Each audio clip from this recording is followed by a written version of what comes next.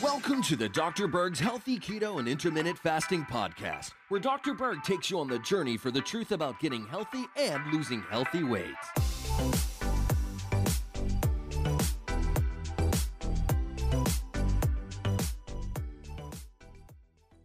We're going to talk about one of the biggest mistakes people make when they have plantar fasciitis or heel spurs. Now, the plantar fascia is a connective tissue sheath right underneath the foot. And a lot of times it can become inflamed and you'll feel pain mainly in the heel area, but sometimes in the middle area right here. You can have micro trauma going on. You can also have a buildup of uric acid crystals, which I'm going to talk about, or you can even have oxalate crystals from certain things that you're eating that are depositing in the bottom of the foot.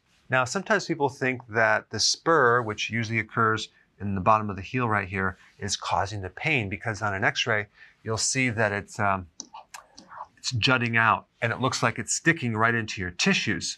But in reality, this is not causing the pain. There's a lot of people with spurs that don't have the pain and a lot of people who don't have the spurs that have pain. So there's not a direct correlation. Now, one of the biggest mistakes that people make with plantar fasciitis is to actually stretch your calf or foot.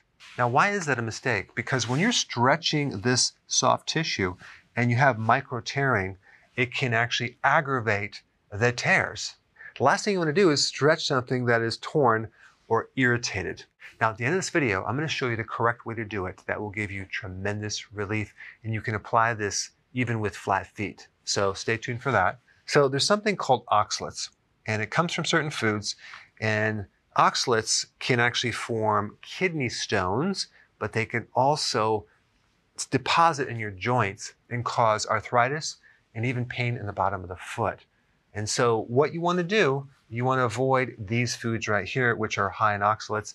If you're on the keto plan, these are common foods that a lot of people eat. Well, most of them, not counting the kiwi. So spinach, almonds, parsley, chocolate, peanuts, and kiwi. You may find that when you eliminate these alone, that your pain completely goes away. So one thing to do is to avoid these. There's something else you can do as well. You can actually have a little bit of cheese or calcium while you're eating some of these right here, because the calcium will bind with the oxalates in your digestive tract, and they won't be absorbed as much into the blood and through the kidney and into the rest of the body. So by adding a little calcium, you can lower the amount of oxalate irritation to your body.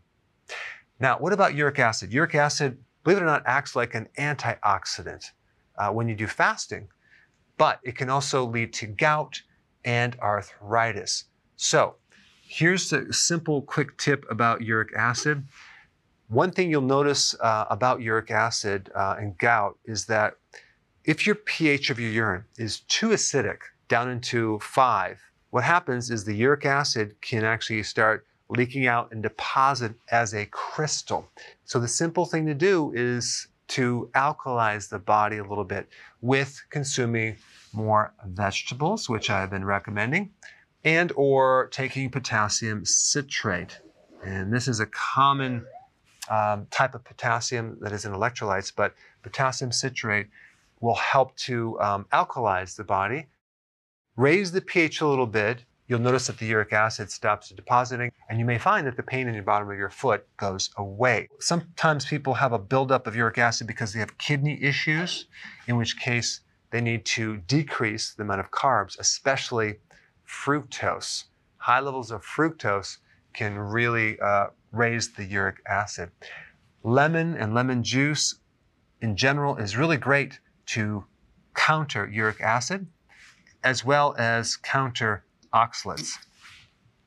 You can also take vitamin D. Vitamin D is a really good anti-inflammatory. I would take minimally about 20,000 IUs. And also stinging nettle root is a great anti-inflammatory as well. All right, so now let's show you the correct stretching you need to do for plantar fasciitis. Check it out. This technique can be used on flat feet too. The worst thing you could do is to stretch the calf, okay? Or massage the bottom of the foot. That will never work. That makes it worse because you're going to be tearing things. What we want to do is we want to stretch the opposite. We want to stretch the toes going downward and then relax. Stretch the toes down and relax. What you're doing is you're stretching all the muscles on the top of the foot, the tendons, and the shin muscles right here called the anterior tibialis. So we want to stretch all these muscles, not the calf. Very important. So you do this about 10 times. Okay, just stretch it really good, and you can do the other side. We're stretching down this way. Okay. I mean, you can do it up to 20 times.